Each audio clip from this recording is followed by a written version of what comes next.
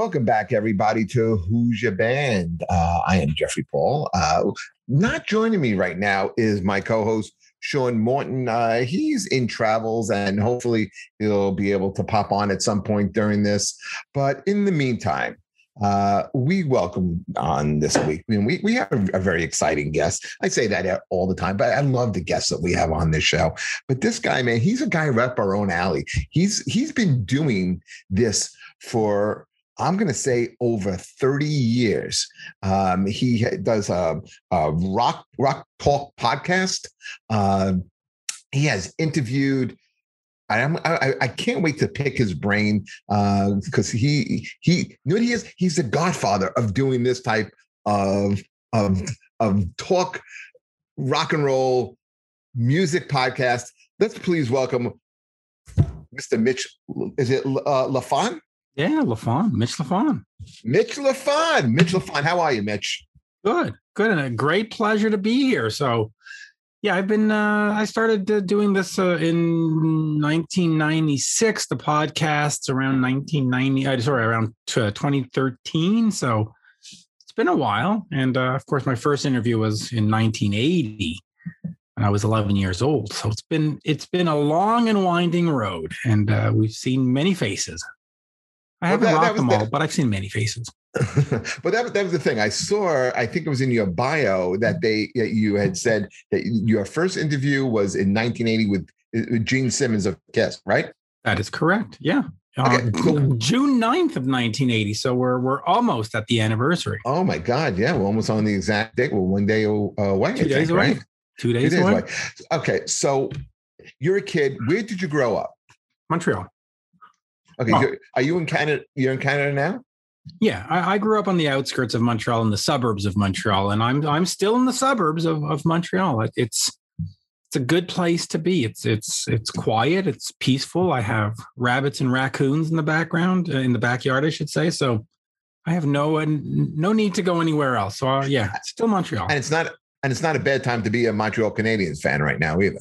Not a bad time to be a Habs fan. And I grew up living next to Ken Dryden. I mean, he was the street over, but I actually crossed through his lawn every day to get to and from school, elementary school. So it wasn't a bad time to be I loved Ken Dryden growing up. He was the greatest. I mean, he really was. He would give us Habs pucks or Canadian hockey pucks for Halloween. And, you got to remember in the 70s, the whole marketing thing wasn't really in existence. You couldn't go to Walmart and buy a Habs puck, So it was a special, unique item at that time. And it literally was my house, through the neighbor's house, who I went to school with, through Ken's house, and then to the school. And that's what we did it every day for 10 years. So you were a Montreal Canadiens fan. I guess you're a hockey guy too. But How did you get? Were you into? And you said you're around 11 years old at this point. Were you a big music kid? And I guess that's junior high school year. Yeah. I mean, I started off listening to all the classics, literally Beethoven. And Mozart and ABBA, because that's what my parents had lying around the house. And then, of course, my brother eventually started borrowing Kiss records and Cheap Trick records and Aerosmith records. And I got into all of that. And I fell in love with the whole thing right away. I mean, we went from, having a Beethoven's fifth record at 7 years old to interviewing Gene Simmons at 11. It really was a rapid ascent. I just fell in love with it. I enjoyed the entire costuming, the entire visual aspect of it. I've always been fascinated by that stuff. And my mom worked at McGill University. In fact, she still works at McGill University, going on to 55 years there, something like that.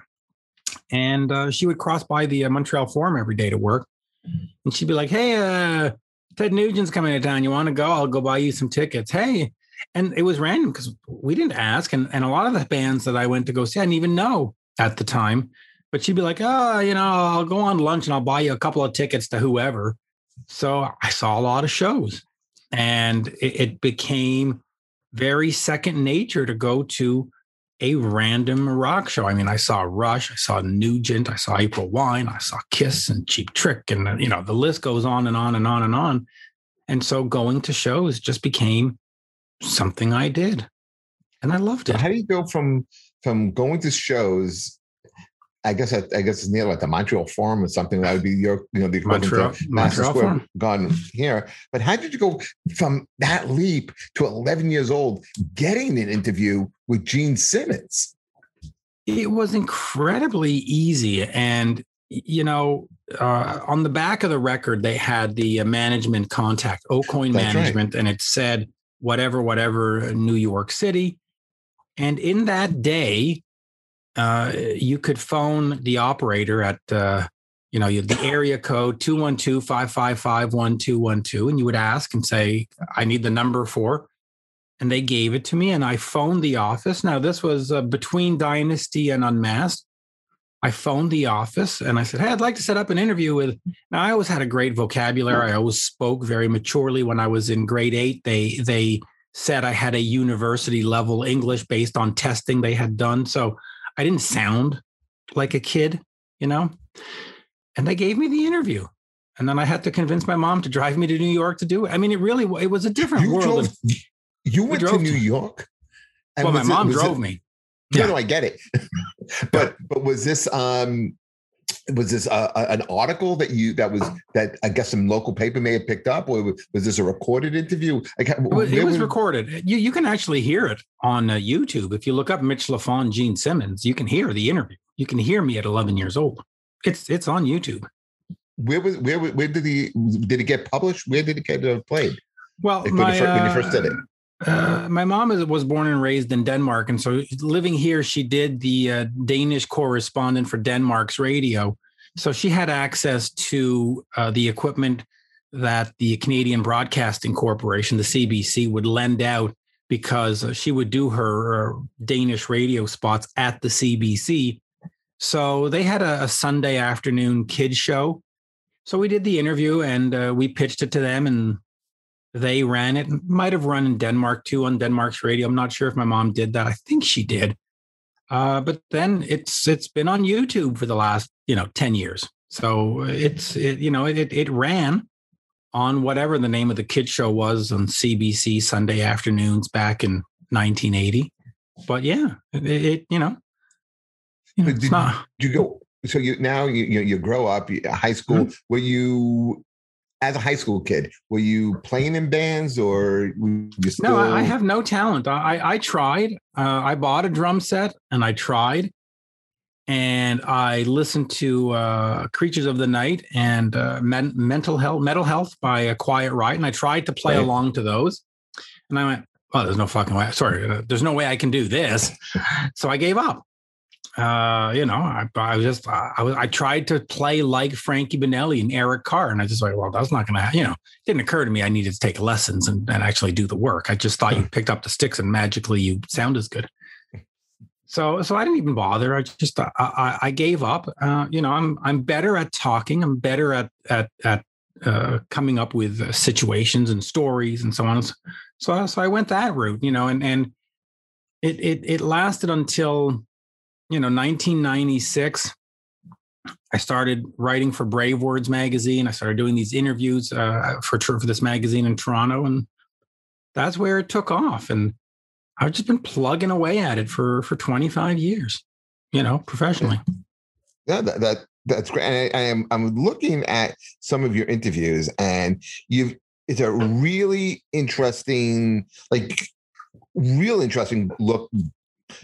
Eclectic almost, like for instance here, you're interviewing KK Downing from Judas Priest. Those are the recent ones. Yeah, and then Joan Armatrading as well. Yeah, so I love that. There was a time a couple of years ago where one week I had Venom on, and the week after I had Bananarama. So I love that. I love that. Rick Astley. I've done Rick Astley. I've done Boy George. I'm trying to think of what's coming up in the next couple of weeks. I mean, we got Buck Cherry that came up today. Yeah, that one just came out. Yeah, I listened to that one today.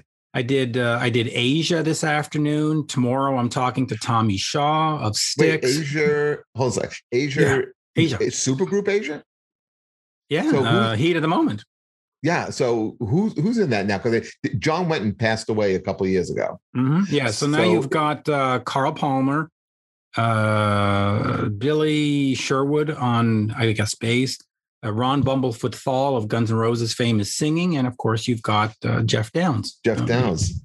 Yeah, I did a video chat with Jeff this afternoon. So, that's what I sort of pride myself on, is this diversity. First of all, it's not always easy to interview people from different genres of music. Usually a rock guy does rock and a pop guy does pop and the country guy does country. Right. And you get really honed at that. I like the challenge. I like the challenge of Joan Armatrading. I thought that was fascinating. They pitched Joan to me and I went, wow, I've heard the name. I know the songs, but I don't know the career. I haven't studied her career. So I studied her career for the interview, and I find that fascinating. And I don't know what it does in terms of the fan base. I know there are some fans that, they want Metallica 365 days a year, or they want Kiss 365 days a year. I don't. Rick Astley was one of my favorite interviews. I mean, he was. Why was he one of your favorites? Because first of all, he's exceptionally funny, and he's endearing, and he's personable. I mean, he just talks, and he's just very nice. I mean, I don't know. He was just fun. And, then you've got the whole Rick roll thing and the whole never going to give you up thing. And it was just kind of fun to talk to this guy that in a sense was made fun of by the general public. And yet here he is all these years later with a great career, still selling out shows, still doing what he wants, showing up with the Foo Fighters and singing. And he's taken that and he's turned it into an absolute positive. And I just thought it was great. And I love the fact that I know that when I do that and I throw that out there, people are going to go, oh my God, what are you talking to him for? And it's just like, because why not? Well, he is an interesting guy. You're right. He is an interesting guy. And I mean, the whole Rickroll thing, I mean, I think it introduced a whole new generation onto his music. So I got to assume like his downloads, I guess now, because I guess that's how you measure music sales. I mean, does anyone even buy music anymore? But I do. I always do. Yeah. What kind of music? Good. Well, I was just going to say,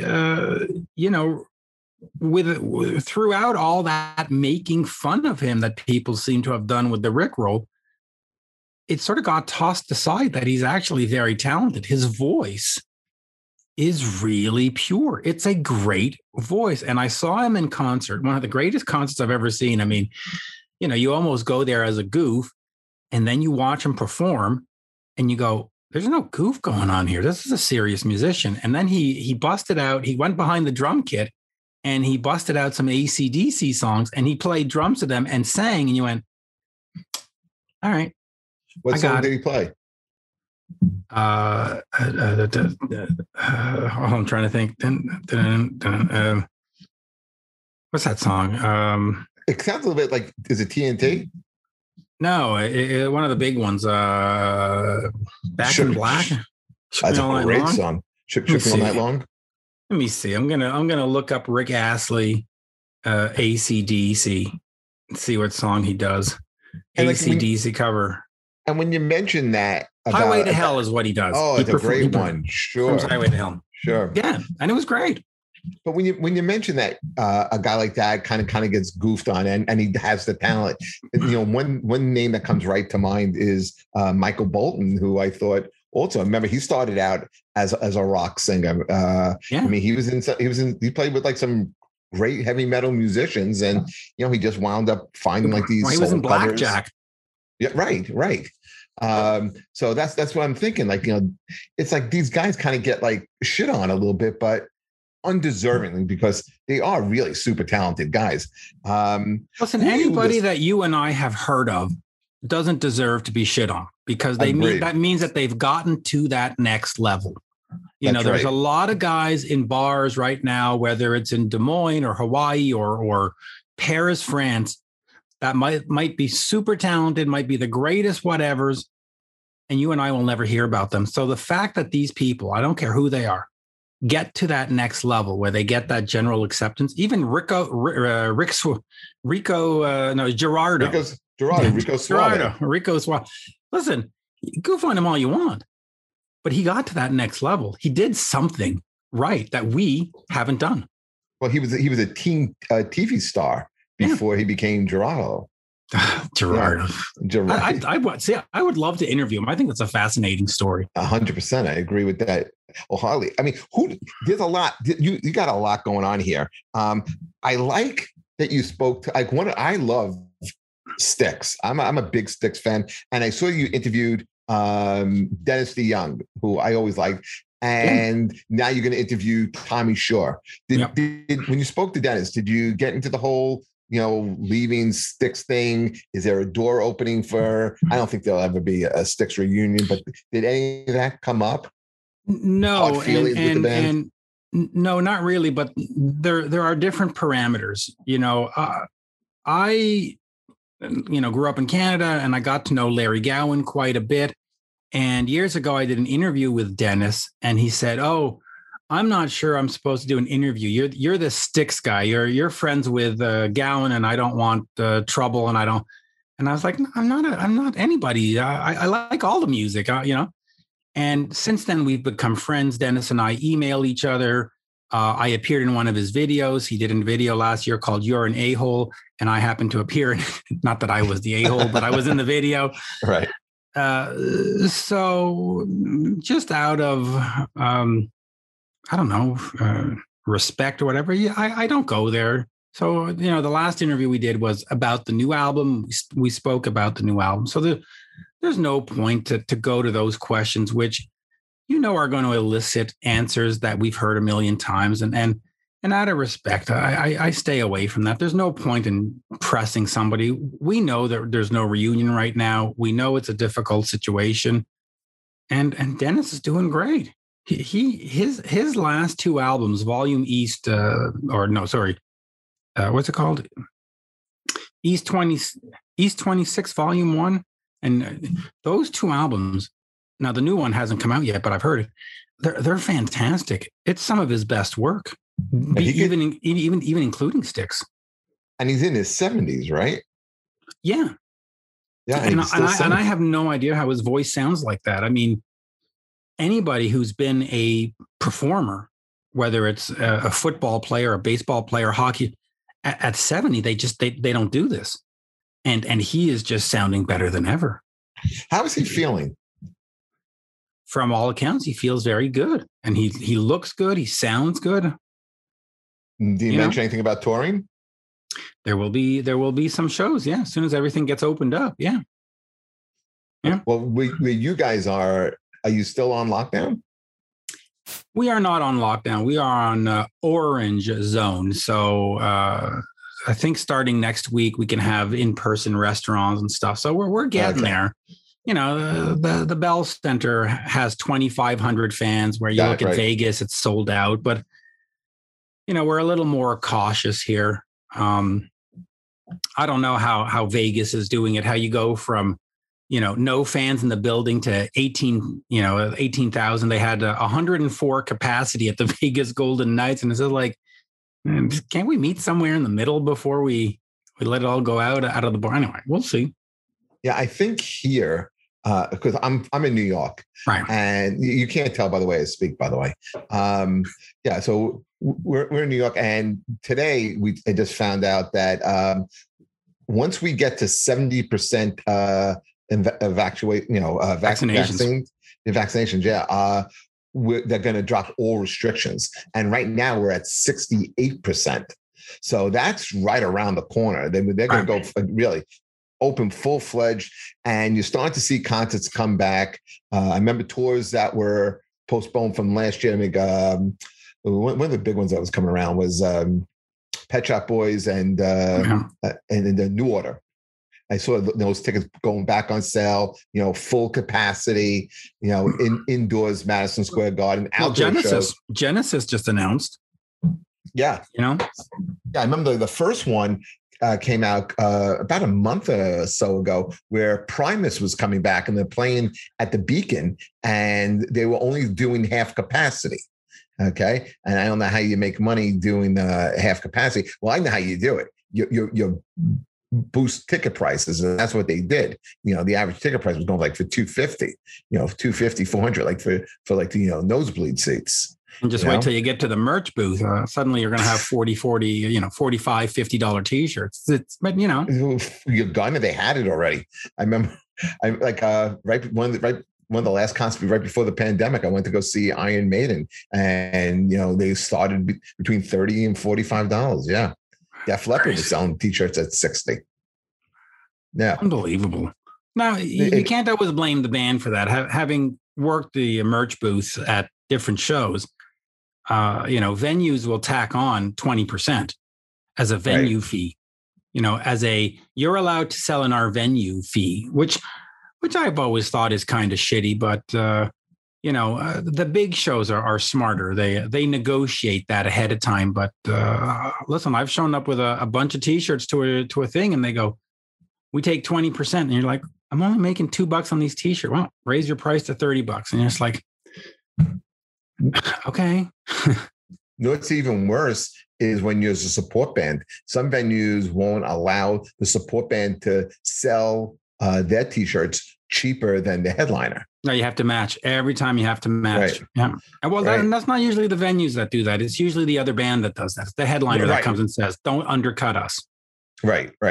So, I mean, you're a comedian, like Sean and I are, and we were going to, open for one of these bands. Like, no one's going to buy our t-shirt at, $30 a t-shirt.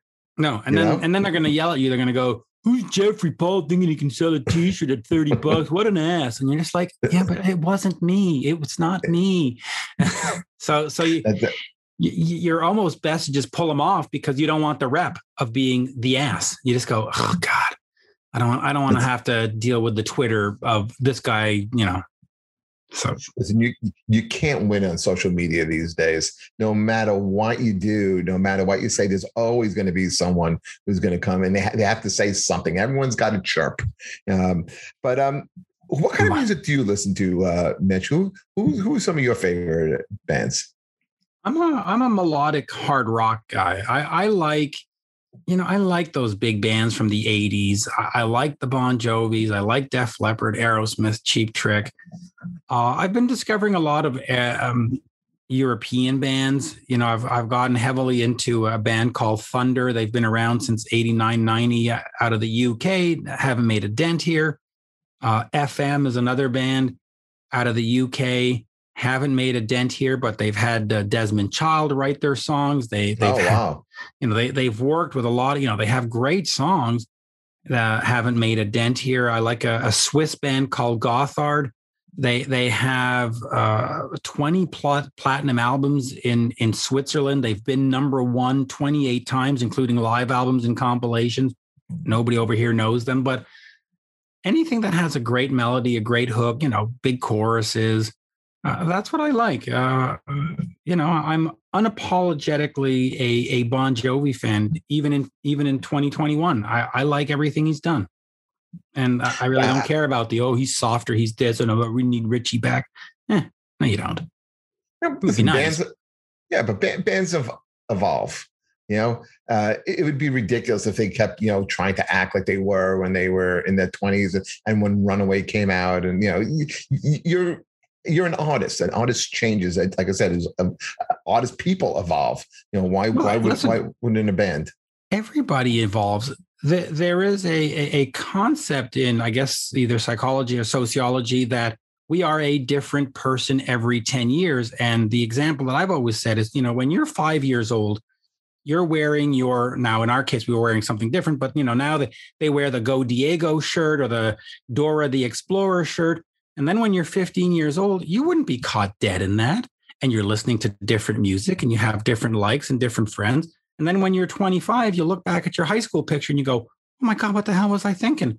And then you look, you hit 35 and you go, oh my God, at 25, I was such a punk. I should have gotten out of the bar and been more.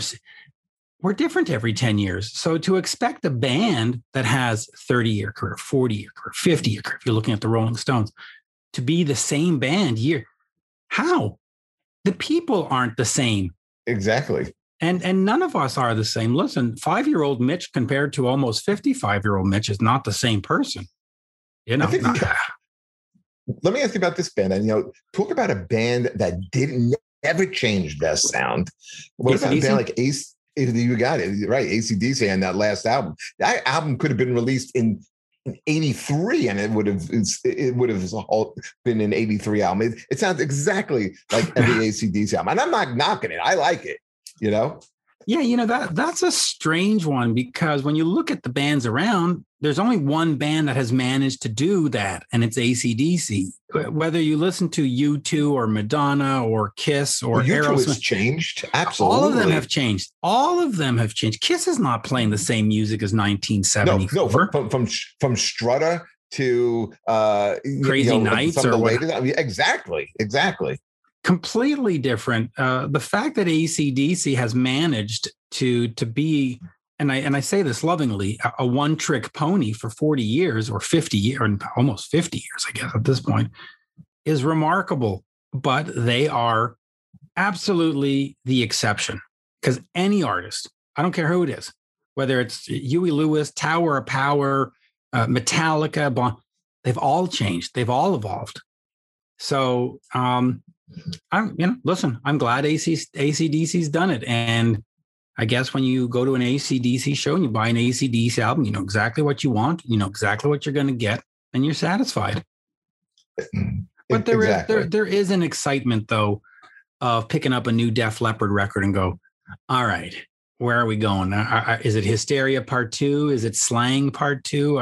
Is it High and Dry Part 2? Ooh, I don't know. And you rip it up and you go, oh, I hear a little bit of Adrenalized here. And I hear a little Hysteria here. And there's an excitement to that. They can come out with a whole new cover album. Yeah. Part 2. What a band always kind of is changing. Did you check out the new Weezer album, Van Weezer? I checked out one song and I didn't understand it in the sense that I saw Van Weezer and everybody talking about Van Halen. So I thought it was going to be like a Van Halen covers album.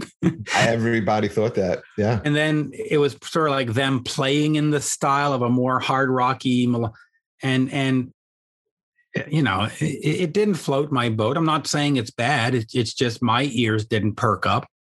It's okay. I think it's their best album since Pinkerton.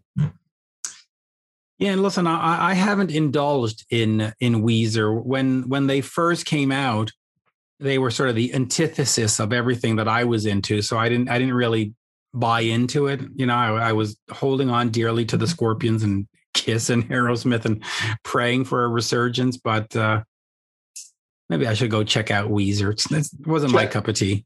Check it out. I think you may like it. Speaking of Scorpions, did you hear any rumors that they're possibly getting back together and touring into the fall, into next year? Well, they never broke up, the Scorpions, but yeah, they have a new album out. They've been tweeting all afternoon about song clips from this new album. So they should have an album out later this year, and they should be getting back on the road, which you can never go wrong with a Scorpions show. Scorpions, absolutely not. I mean, that if they're coming around again, that's a must see on my list. That's like, I have to. I'll find time to catch. Yeah, they don't disappoint live. I love what they do, and they do one thing in their show, which I think every band should do. They have a medley of their 70s stuff where they play Top of the Bill, Speedy's Coming, and some of the other songs that will light a fuse in the diehards and go, oh my God. But, they play a minute each, and, they do like a 7-minute medley, and you get like 7 songs of a minute each. That's good and it's bad, because I want to hear all of Sales of Sharon. I do too. But the bottom line is that people that are going to shows for the most part are fair weather fans or, top 40 fans. They've heard winds of change, and they expect the whole show to be 2 hours of winds. And Kiss has the same problem, and all the bands have the same. Def Leppard and all, they all have that same problem. And Scorpions have sort of figured out a way to do it. They go, listen, either you can go take a pee break for 5 minutes, or you can sit down and listen to these snippets of these classic songs, and at least you can walk out of there and go, hey, I got a couple of minutes at top of the bill, I'm good to go. I would love that. If Kiss did that, instead of having the Tommy Thayer 9-minute guitar solo, give us the medley. Throw in whatever Rock and Roll Hell and Parasite or whatever, and then I would people love can to hear walk Parasite out. live. Yeah, people can walk out and go, oh, all right, I didn't get to hear the whole thing, but at least they paid tribute to it. So, all right, I'm good to go. Metallica used to do that. They used to do the Kill Ride Master medley, which was kind of cool. On this show, Sean, I wish Sean would be here. That we, you can take part in this. We can take part in this debate. I am a huge Rush fan. Right. He is not a huge Rush fan. Where do you stand on Rush? I'm a fair weather fan. I've seen them live. I was at the show in 1980 that ended up being Exit Stage Left. I was actually there. Oh wow, love that live album. Yeah, I was at the Montreal Forum. Every year on whatever March 27th, I tweet out my ticket because I still have my ticket from that night. So I was there. Listen, I like Tom Sawyer and Spirit of the Radio and Fly By Night and all that. I can't name anything in terms of songs past that. I mean, Rolled Bones, but they don't really mean much to me. Yeah, it's 90s or whatever. But when they come on the radio or when you hear Tom Sawyer, you got to stop and listen. It's great, but it's not something I purposefully seek out to play. But I've gone to every show in Montreal, or I went. They don't come anymore, obviously. But I went to the last 5 or 6 shows in Montreal. It's always a good time. Can't complain. Musicianship's great. Musicianship is amazing. I know Getty on the last tour didn't sound particularly good, but musically they sounded great. I heard that they were, at least Alex and Getty were going to be doing something together, and anything that they put out to me would be a bonus. I would love to hear it. Another band out of Canada, I'm just curious, if you're a fan of it. And I know sometimes the word underrated isn't used accurately enough, but a band I never thought got its due enough was Triumph. Yeah, I just interviewed Mike Levine, right? Yeah. What are your thoughts on Triumph? That's that's one of those that in the big early, late 70s, early 80s were, of course, at the Montreal Forum, were all over the place. A great live band, great to see. I bought Sport of Kings, the one album that everybody seems to hate.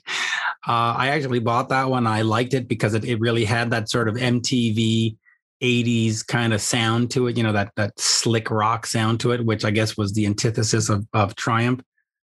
Again, a band where you hear the songs on the radio, you go, yeah, all right, I'm listening to this, but I don't seek out to listen to them, honestly. I would go see them if they came around. But do you think sometimes you have songs that you haven't, Somebody Out There? I think it's a great song. It's a song I haven't heard in years. And then all of a sudden I'll find I'll be cleaning something out. I'm redoing my house, and I found a box of CDs and tapes, and I'll play. So I'm playing. I was like, "Holy shit! This was really good, man. I really, really enjoyed it. How come I haven't heard this in forever?" And I'll just start going on a kick like that. I'm doing that now with a Jersey band, Southside Johnny and the Asbury Jukes, and it's an album I haven't played in a long time called it has Murder on it, Long Distance, and it's just such a great sound, especially with the weather changing, and it really feels like summer when you listen to those type of bands. Yeah. I saw Southside Johnny open for Bon Jovi, actually.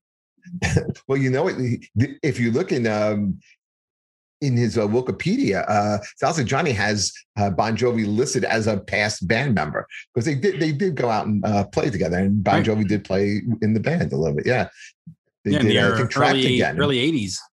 Yeah, they did a great version of Trapped Again. So that was pretty cool too. who are some of the newer bands that you listen to? That's a good question. You like Greta Van Fleet? I don't. Neither does Sean. Okay, that's another big debate that we have on this show. I love them. For me, it comes down to the vocals. If I like the vocals, I can excuse the instrumentation if it's not, sublime. But if the musicianship is A1 and I don't like the vocalists, I can't buy into it. And I mean, no disrespect to Greta Van Fleet's vocalist, but I just find that sound grating. It's not melodic. It's just grating. Poor guy. I don't mean to be mean to him because they're doing more in the rock world than I am these days, but I just don't like the vocalist. It just doesn't speak to me. Yeah, they have a new album out. It's the second album, and you can get the growth on it. They don't sound exactly like Led Zeppelin on this album either. You can hear the influence. They sound like Kingdom Come this time. They sound like Whitesnake. No, but funny. You can hear kind of like the little bit of like maturity and growth. And I the reason why I ask you about new music is because who is the next thing? Who's going to be like the next big band? I thought it would be a band like Rival Sons, that 2016 album, Feral. I forgot I don't know. I don't know the name of that one, but yeah, it's great. It's so good. And listen, I think this band called Dirty Honey. Oh yeah, definitely has a chance. Ghost is already sort of the next big thing, but I think they have the longevity to be one of these bands that'll last 20 or 30 or 40 years. I don't think they're, the soup du jour kind of thing. Will they be an arena act band where they're going to be able to sell out without having a strong support band? Can you see them filling up 18, 20,000 seats? I don't know about 18 or 20, but I saw them at the Place Belle in Laval, Quebec, and it's 9,000 people, and it was sold solid. So they're almost there. They're one great song away from it.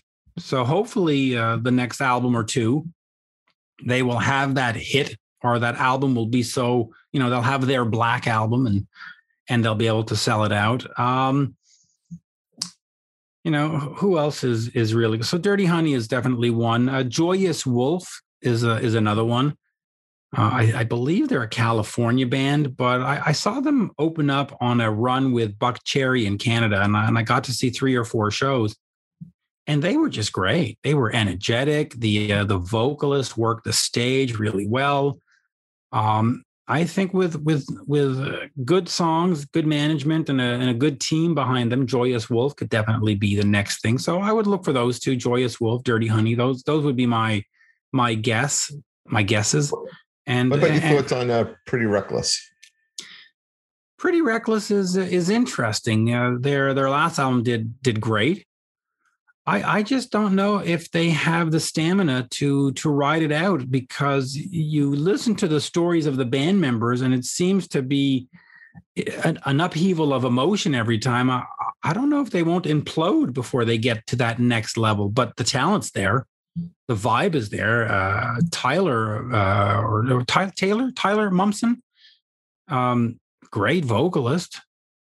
All the places are there. I just, you hear the emotions going into it and the talk, and you just go, I hope they don't implode before they get to the next level. But talent's definitely there. Last album's great. Where do you think some of these bands are going to get exposure? Well, are there outlets for them for people to hear them? Like, how are people going to find this type of new music? They're going to have to do it by the new rules. They're going to have to get out there and be very much in the forefront on social media like TikTok. They're going to have to do those 2-3 minute TikTok thingies. They're going to have videos on YouTube that become viral and that are so incredibly good that you have to go see it. They're going to have to up their social media game. They're going to have to be ever present on Instagram and Snapchat and to a certain extent Twitter, and they're just going to have to work it. I mean, you have to work it. That's That's the bottom line. You can't just go do a run of 40 bars across the Midwest and expect to be the next big thing. You got to do the 40 bars, but then you also got to be the TikTok star, and you got to be the Facebook star, and you got to be the Twitter star, and you've got to have a team behind you that keeps pumping it out and keeps the content fresh.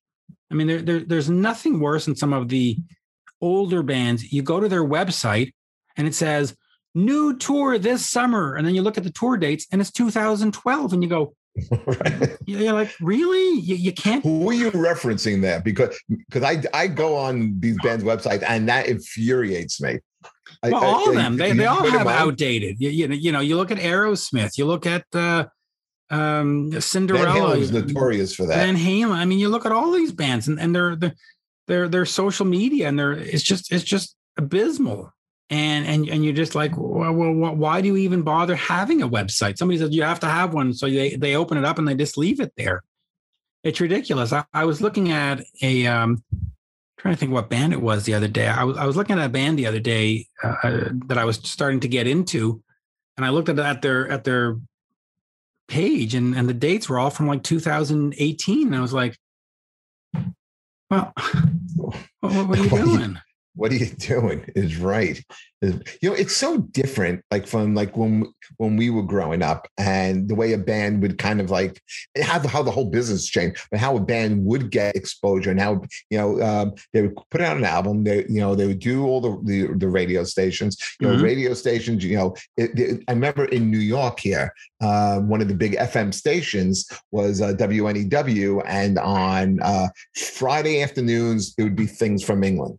Okay. Right. Then on I think it was Sundays, it was all new music, and every show has something dedicated to something new. And if something kind of hit a little bit, they start to get into the rotation. Now, there's no outlets for rock and roll music. It's either pop or R&B, and it just seems so much harder to like get seen and heard by people. I think that is somewhat of an American reality, because you go over to Europe and you see FM, and you see Gun, and you see Heat, and you see Mustache, and you see the Backyard Babies, and I could go on, Doro. They're still pumping it out, and they're still going on major tours.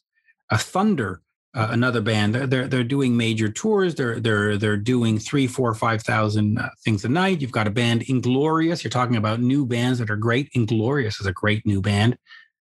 They're all doing it, and they're working it, and they're putting together these great UK tours and great European tours. And then you come here, and you've heard of none of those bands because they can't get here, and nobody's supporting it. And even the Joyous Wolves and the Dirty Honeys of this world are having a hard time because there's just nothing. So they all go running over to Europe to do a tour. So, right. Rock is a bit tough in North America, but it's not tough all over the place. Japan and or whatever, Southeast Asia, whatever you want to call it, is still going. Europe is still going. The UK still has a spot. Germany. Sweden has a fantastic, vibrant rock thing, and of course, Frontiers Records is in Italy, and they do a lot of little local shows and stuff. So, there's rock. You just got to know where to go. You got to look for it. You got to move. Yeah, I just think I guess I think nostalgic of growing up, and you told the story at the beginning here about how you kind of got in touch with Kiss.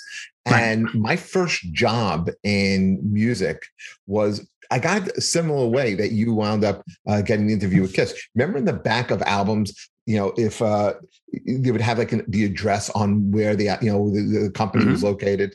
Yeah, okay, of course. And one day I'm just like listening to music, have my headphones on, and I'm about to graduate college, and I just wrote down the address of all those record companies, and I typed out cover letters and mailed my resume, and within a week I got a phone call. I'll never forget it, from Martina Washington from CBS Records, asking me to come in. Within 3 weeks later, I was working in A&R. I was the go-between between A&R finance department and the artists themselves. I was the guy who they sent all the their invoices to, their bills, and I made sure our accounting department got it, and I kept track. And it was a good job for a kid who was like maybe 22, 23 years old when I graduated, because if you were a musician, I remember a Canadian musician, Aldo Nova, played on a lot of different records. I just spoke to Aldo. He phoned me the other day. Like 2 days ago. He's still doing good. But I remember I literally live 10 minutes from him. Remember, he had just for our audience, he had the song Fantasy. He had a big song called Fantasy. It was a great song. I think he played every instrument on the album too. Yep. If I'm not mistaken. Yep. But I remember getting a phone call from him. Hey man, can you get me my check? And like, I'm talking to Aldo Nova at the time. And this is when Fantasy was kind of like a big hit. So I remember doing that. So it was a great job and great entrance into the music business and how it works. 1982, that must have been. Holy mackerel! No, wait, he was already playing. Because Fantasy was 82. Yeah. He was playing on someone else's album. That's a lot of these guys would play on other people's album. A lot of it, because again, I worked at Black Rock, which was on 52nd Street, and just a couple of blocks down, you had Saturday Night Live and Letterman, and all those guys, Anton Fig and a whole bunch of them, all played on everybody's album. And so they would submit their invoices, and I could either get you paid within 2 weeks, or I can make you wait 3 months. So it was nice. I would always get invited down to Letterman show or Saturday Night Live, and it was a pretty cool thing. It was not, especially like if you're dating a girl, and that was like a pretty cool in when you're 22, 23 years old. To be able to have that experience. It's a great experience. Yeah, but Aldo and I, we literally just spoke about 2 days ago. He called me. He just lives down the road. I was at his house not too long ago. I got to pose for a picture with an official Grammy. I'm very excited about that. So you're the kind of guy, man. You seem to live in the right area. Ken Dryden, Aldo Nova. Who else? Who else are some of your rock and roll friends? Rock and roll friends. Well, if you're looking at neighbors, we used to have Bill Stoneman, the Expos pitcher, who was a neighbor down too. I remember him, sure. But rock and roll friends, listen, I'm friends with the guys in Warrant. I'm friends with the guys in Dokken. That's right up your alley. That's your music, right? Yeah. Who else can we consider friends? Steve Brown of Trickster is a good friend. Just a bunch of them. I text with a bunch of them. We email with a bunch of them. It's good. There used to be great. Well, Bobby Blotzer of Rad. I'm a great friend with Bobby. Great guy. I like Bobby. He's completely misunderstood. I mean, he has a passion for the music. He has a passion for what he does. And sometimes, hold on. Got a dog back there that seems to be having an issue. No, but he's got a great passion for the music, and he just wants the show to be the best show possible. And he just wants the song to be the best song possible. And I don't know why people bust on him. Between him and Rick Ashley, people bust on him all the time. And yet you can't have a Rat song without Bobby playing drums. No, I remember one afternoon I was hanging out with him and Warren DeMartini. Yep. Also of Rat, and this was at I don't remember if you're back. I think it was like I'm going to say 88, either 88 or 92. I'm going to say more 88. It was Arista Records. It was Atlantic Records. I think 40th it was. anniversary. 40th anniversary concert, and I worked the rehearsal and I worked the show. Oh, wow. With Led Zeppelin. Well, I'll tell you a story about that, right? So Zeppelin comes in to do a rehearsal, and Jason on him. It's the original band. Jason is playing drums. I go with Jimmy Page and in the band and their management, and we take an elevator up. It's going to be at Madison Square Garden, and they get themselves acclimated, and now they're going to rehearse, and they wanted to get rid, the arena, and they wanted to do like a closed rehearsal. Yes. I got to be like one of 25 people who got to see them rehearse, and Wow. they did That's pretty Cashmere. cool, actually. Yeah, and then I got to see them a little later on, a few years later. They were at the Rock and Roll Hall of Fame at the Waldorf, and I think they did When the Levee Breaks, because there's no mistaking that those drums in that. That I think the drums make that song, and I think Jason was playing that, and Jimmy came off stage and he actually gave me his guitar. Wow. You have it at home? No, someone from management came and said, you can't keep that guitar. I give it back. I'm telling you, if somebody gives you a Jimmy Page guitar, you turn and hightail it out of there as fast as possible. He gave it to me. He gave it to me with his own two hands. And listen, you don't want to cause any waves, because then all of a sudden you're not going to be working these kind of gigs anymore.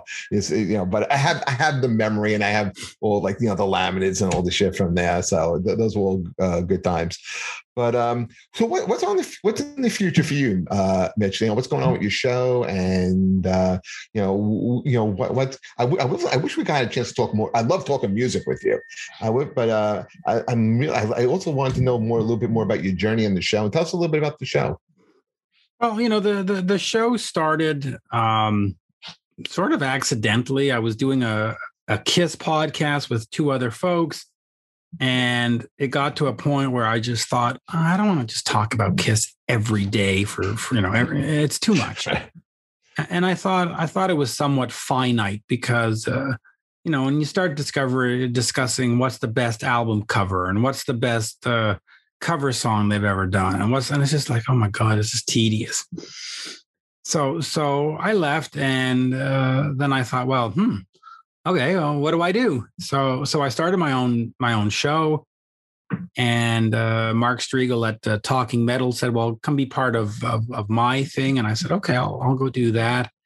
And then Westwood One called and said, well, come, Podcast One called, and with Chris Jericho, and said, come be part of our stuff. And then moved over to Westwood One. And then eventually just went to the whole solo version of the thing. That's sort of how it happened. It was sort of, by accident. it was serendipitous. It was, there wasn't a grand plan to do this. And literally in the last 5 years, I've retired 86 times, because I get to a point where I just go, oh, it's enough. I don't want to do this anymore. And then somebody always goes, oh, come on, keep going. Come on, just keep going. I retired this year in March, and my buddy Jeremy went, no, you didn't. I went, yeah, I'm done. I don't want to talk to anybody anymore. And they went, yeah, you do. And I was like, okay, fine. What's your listenership like? You must have incredible numbers. Yeah, it does very well. I mean, I've always been exceptionally controlled about that, because I don't want to. You don't want to gloat, but then you also don't want to. But then you have that insecurity going, well, this sounds like a lot of people, but maybe it's not. So I just always, but no, I do very well. I mean, listen, I put up an episode. You have more than 100 listeners, right? Oh yeah. Yeah. I'm messing with you. Yeah. No, we're talking. Yeah, we're talking better than that. But listen, I'll put up an episode, and within the first 15 minutes, there'll be over 1,500 downloads. Because I put it up. I put it up, and then I recheck and I check the spelling, and I keep it open for like 15 minutes after I load it up, just to make sure that there's no something. I guess it's OCD, but I just check nonstop, and you'll see an episode will go up, and in that 15-minute window, there'll be 1,500 to 2,000 downloads, depending on who the guest is, but. Yeah, I mean it does very well, and I have ads on the show, and the ads pay comfortably, so it's okay. So what kind of advice can you give like podcasters who to get like seen, to stand out, in like this huge ocean of podcasts, and everybody seems to have one. Every comedian has one. What's like the secret there? I think it comes down to like anything else. Content is king. You have to have good content. Whether you like Rick Ashley or Bananarama or the guys from Venom, I always give I think I give a solid interview. So I think you have to have that. I think consistency is important. I see a lot of podcasts that'll put up 3 shows in a week and then nothing for 2 months and then another 1 show in August and then nothing till October. And you have to be dedicated to it. I hear a lot of podcasters go, yeah, I did the show and then my wife and then this and then I had to walk the dog and you're like, well, you're going to have to focus. You got to get at least one up every week, every Monday or every whatever. And I think you also need to learn how to speak properly. I think I listen to a lot of the shows and they sound very juvenile. It just sounds like 2 knuckleheads having a knucklehead discussion. And wait, did you listen to our show? I have, and that's exactly what I'm referring to. And I was like, boys, no, but I think that, there has to be a certain consistency, a certain professionalism to it. And I think content is king. I mean, I listen to some of them sometimes and how can I put this? Sometimes there's too much local color. You hear these 2 guys talking about the barbecue place down the street and you're going, listen, I'm in fucking Montreal. I don't know what you're talking about. So if I don't know what you're talking about, why am I here? Oh, guess what? Now I'm not here because I just clicked you off. If you want to speak to a global audience, you sort of have to keep that in mind and not be, in my opinion, not too local color. I mean, I don't spend hours on the show talking about the Montreal Canadiens' recent win, because if some guy's listening to me in Australia, which for some reason I have a big fan base in Australia, don't ask me why. Well, maybe because you talk a lot about international music. I do. And that's the other thing I do. You listen to, and I'm not comparing myself to Eddie Trunk, but Eddie does a lot of American bands. He does a lot of Warrant. He does a lot of that. And he's got that cornered. I can't penetrate that defense that he's got. He's got the wall around that. So that's why I go to the FMs and I go to the Thunders, and because I'm going, there are people that want to hear these stories from these bands, and what's out there is not delivering it. So that is part of why I try to do that international appeal stuff. And I have found that a lot of the fans I have happen to like music and not just a band. So they let me get away with Joan Armatrading. They let me get away with Boy George because they're like, hey, it's a good music story.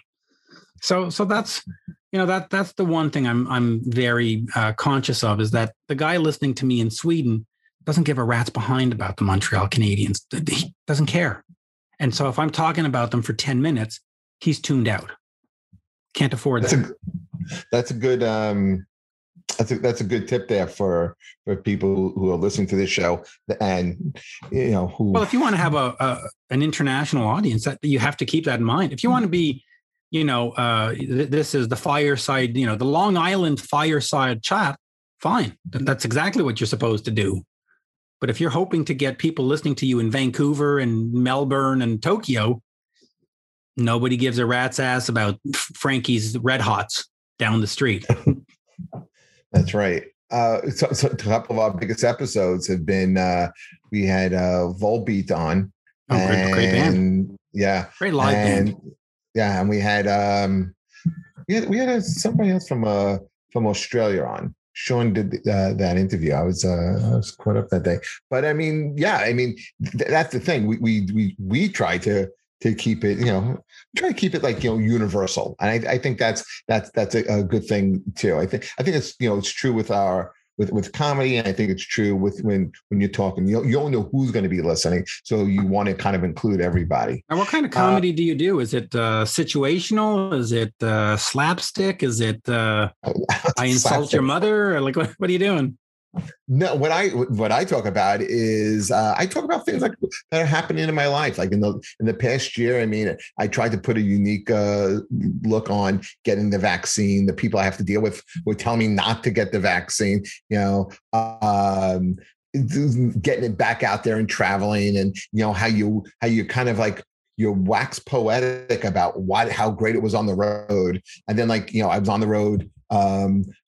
back in April, I started to go back out and start traveling again. And, you realize it wasn't what it was. Cause I remember going to the first night I'm in the hotel, I put my bags down, I go into the bathroom and there's a shit log floating around in there. It's like, great. I wanted a mint on my pillow, but this is what they gave me, So this is what I'll talk about, obviously being in a relationship, with my wife for over 20 years, having kids, how much I hate growing older. So these are the things I talk about. And also being in The Irishman. That's something I talk about all the time. We talk about that on the show every week. See, so that's I'm trying to think. Everybody loves Raymond. Who is that comedian again? Ray Romano. Ray Romano.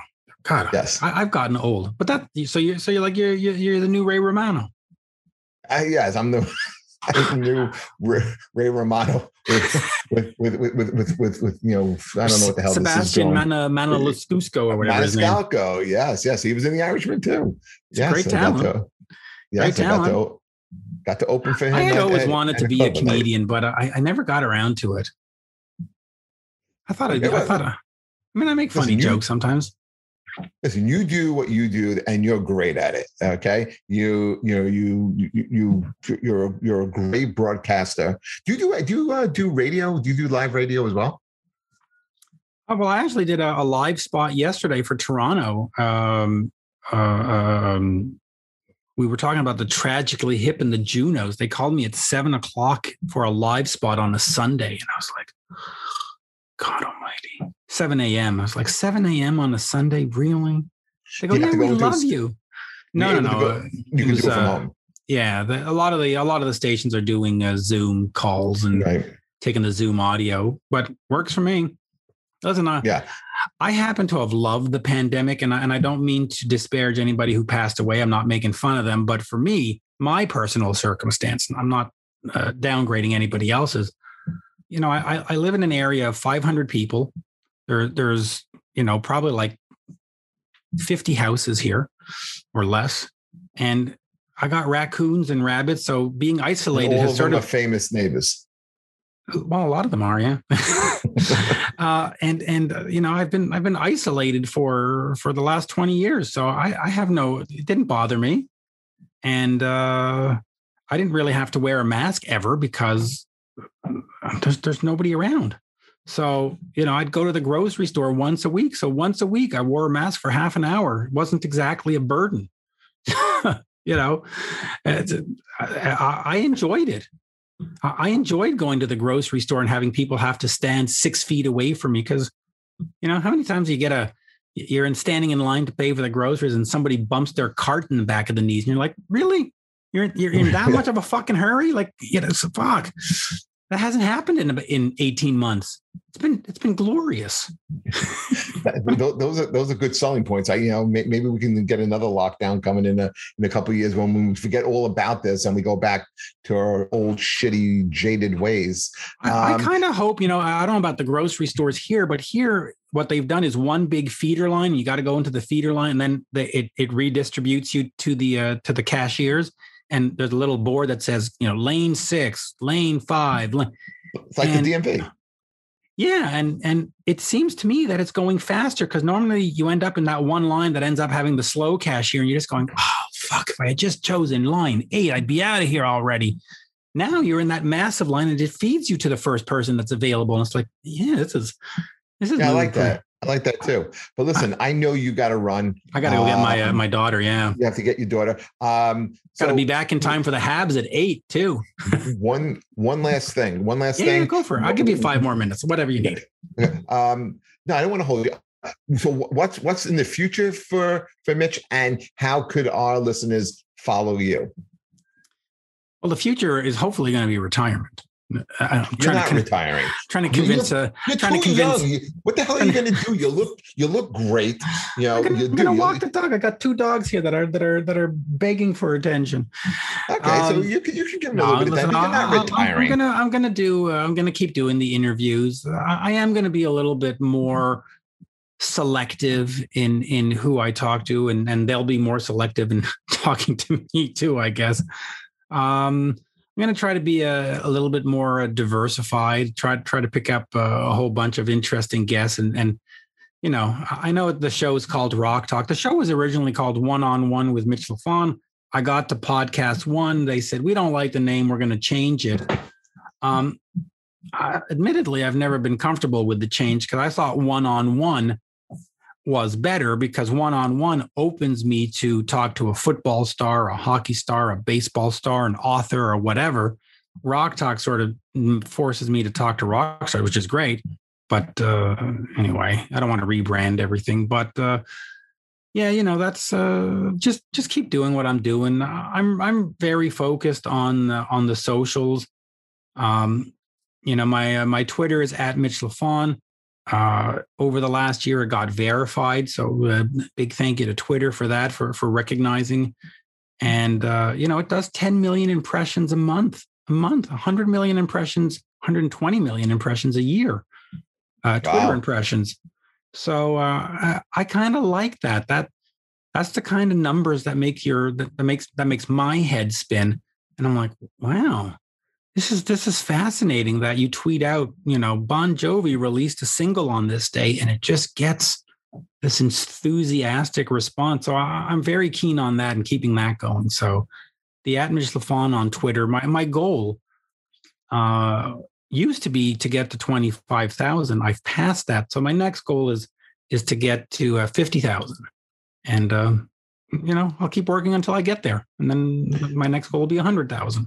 So, Mitch, we wish you nothing but success. Thank you so much for taking. Let me ask you one question. Sure. What made you interested in hearing my story? I'm always fascinated because, you know, my story is my story. You know, I've lived it. Well, it's kind of like why we started this podcast is I think people like music, and I think people are passionate about their bands, and we interview politicians, comedians, actors, musicians, and I like to know about people. I like to know, you know, who their bands were, how they got started in music, what their music experiences were. And when our talent booker, Mike, gave us your information and said, would you be interested in interviewing Mitch? And I was like, well, he's doing what we do, but on a much larger scale. And, you know, I just was like, I would love to talk to this guy. But I also love talking to hearing about, you know, who your bands are and your background in music and the music that you like. I love talking to people about their music, you know, and so that's the reason why we reached out to you. Music's a great healer. Agreed. And I don't know about you, but I'm not a music snob. I can sit here and tell you I love a Madonna song as much as I love a Kiss song, as much as I love a Venom song, as much as I love a whatever song. If it's good and my ears like it, it's all I need. Adam Holtz, our producer, could verify that to you. I get into the arguments with people all the time because I'm exactly like that. I love Madonna. I love Black Sabbath. Iron Maiden is my favorite band. But I also love George Strait. You know, as long as it's good, I enjoy listening to it. Yeah, if it tickles my ears, as I say, I'm down with it. You know, I always get a lot of people. I'll post. What did I post the other day? It was. Posted about Simple Minds or something, and a couple of people goes, "Hey man, you're supposed to be posting about metal," and it's like, no, posting about music, but thank you. But those are the same guys that like, you know, oh, Metallica sucks now because they cut their hair.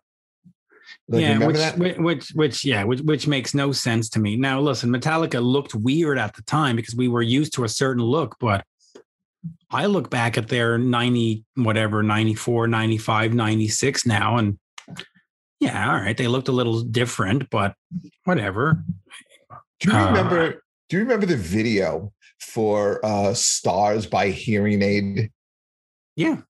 Okay. Yeah. There was nothing more pathetic than like looking at an aging rock star and like the light will be in their hair, but like you could see through their hair. Like it had like grandma hair. Right. So like when you get older, you can't like tease it up still. Like, you know, like Rudy Sarzo still has great hair, but you know, you look at like some of these like aging rock stars and it was like, oh, it's like cut it. or you become Dolan Turner and you just go dark black and it looks like he's wearing like, his auntie's wig, But, yeah, I wore my wig for you tonight. Yeah, you pull it off, man. You got good eyes. You got a nice smile. You're a handsome guy. I can't go bald.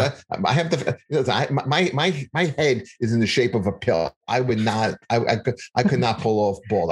I'm holding on to the Mayan ruins here. This is the remains of a once great civilization. And the funny thing is that I started shaving my head bald before I actually went bald. I started doing this when I was in my 20s, just because it was so much easier just to step out of the shower and be ready to go. I know that sounds incredibly lazy, but there's nothing worse to be in like January in Montreal and it's minus 30 outside, and then you got your long hair and you're freezing and you're just like, oh fuck it, shave it and then I'll just walk right on out. I'm good to go.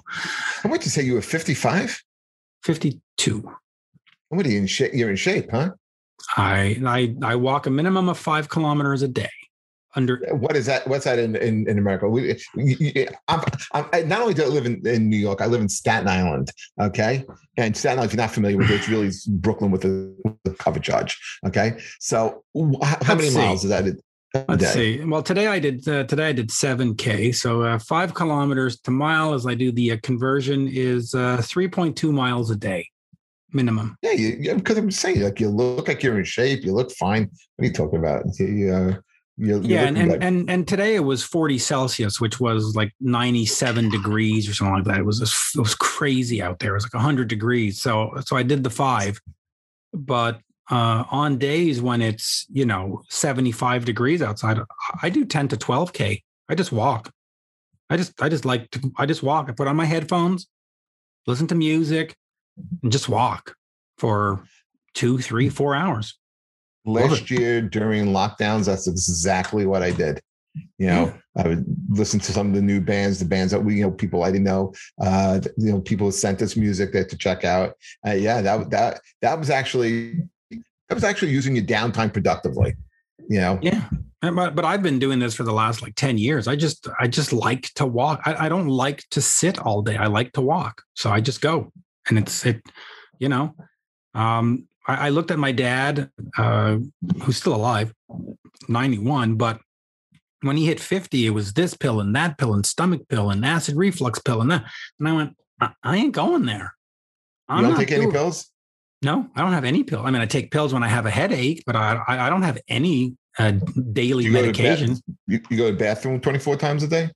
I'm normal, once a day. No. I'm talking you peeing 24 times a day. When you reach like in your 40s, it seems like you have to go to the bathroom all the time. I don't know how we got into toilet talk, but I don't pee 24 times a day. You don't know the depth that this show can go. But I do know that when I pee, it lasts forever. I mean, they're like 4-minute pees. It just never fucking ends. But I don't take any pills. I got no high blood pressure, low blood pressure, this, that, nothing. And I don't want them. I don't want no pills. You're okay. Listen, thank you so much for your time, Mitch. Go get your daughter and go watch the Habs. We get to visit you again. Absolutely. We'll do this again later this summer. Awesome. Everybody, Mitch Lafon, thank you so much for coming in and spending some time with us. This has been Who's Your Band. We'll be back next week. Thank you very much. Thanks, Adam. Take care, everybody. Bye-bye. Cheers. Bye now.